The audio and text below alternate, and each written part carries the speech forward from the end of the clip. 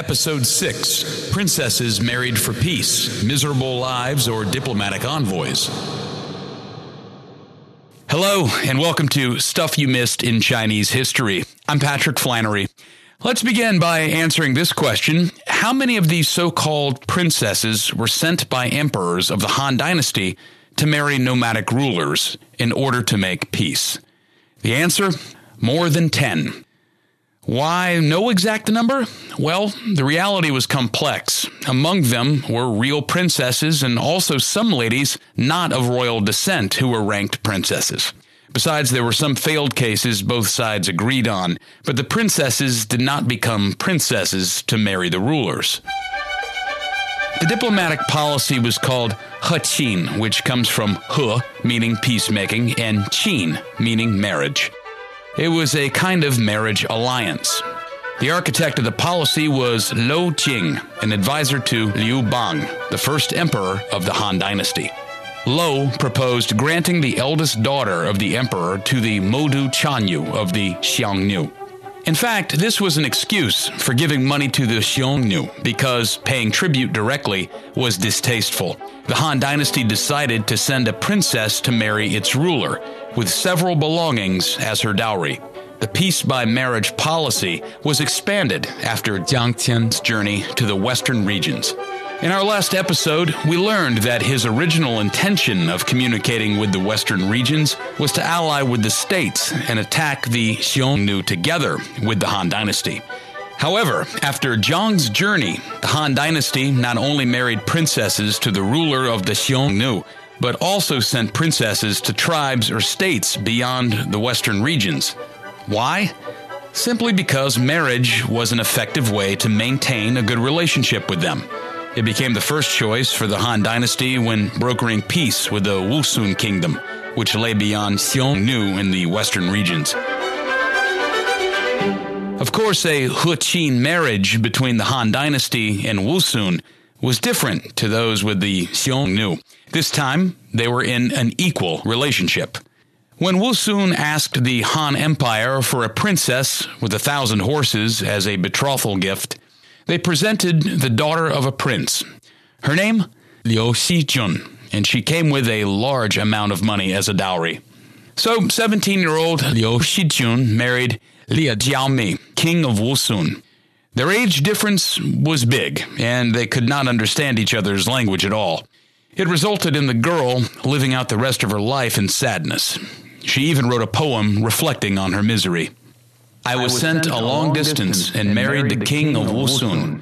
I am not used to living in a tent in the western regions, where people eat only meat, drink only milk, and there are no vegetables.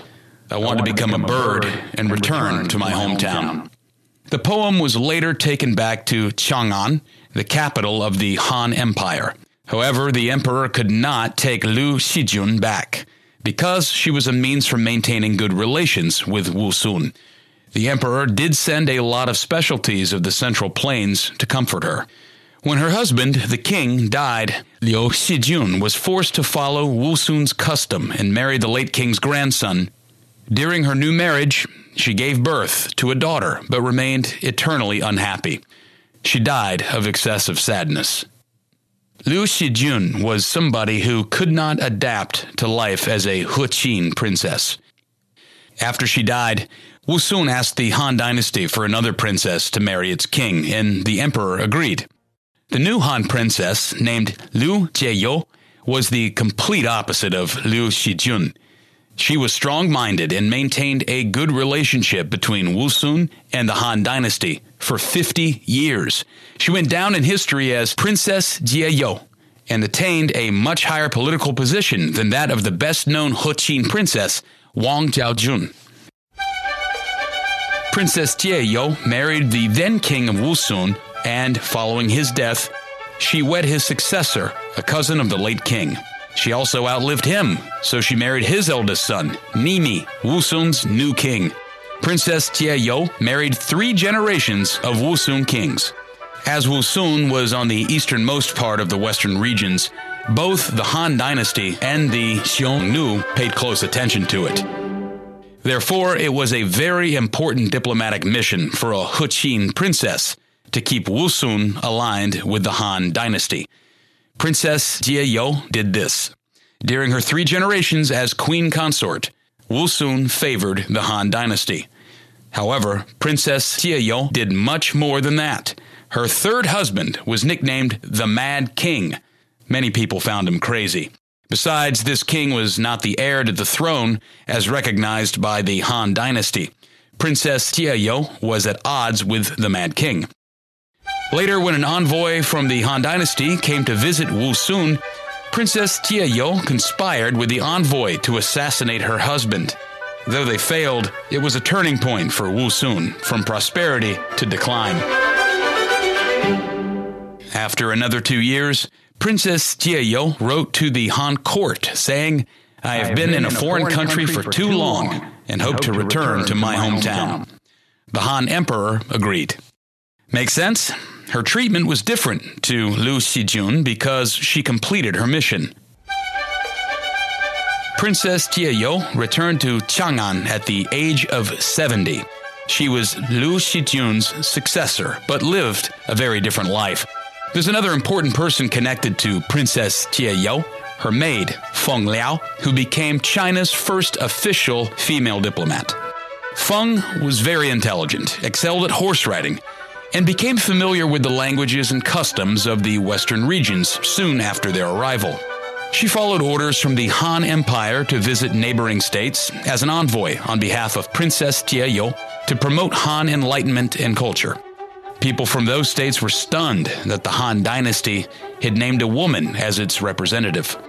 She was courteous, had excellent taste, and could even converse without an interpreter. They praised her as Madame Feng. When another big war was about to break out, Feng Liao successfully persuaded Wu Jiutu, a Wusun prince, to surrender to the Han Empire. Emperor Liu Xun of Han was impressed by Feng's achievement and courage, so he summoned her to hear more. Feng Liao impressed everyone in the Han court with her extensive knowledge and insightful ideas.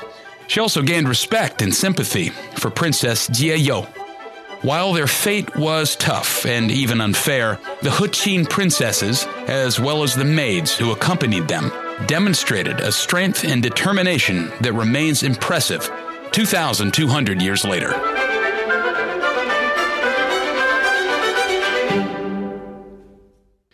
Thanks so much for listening to Stuff You Missed in Chinese History. I'm Patrick Flannery. Catch you next time.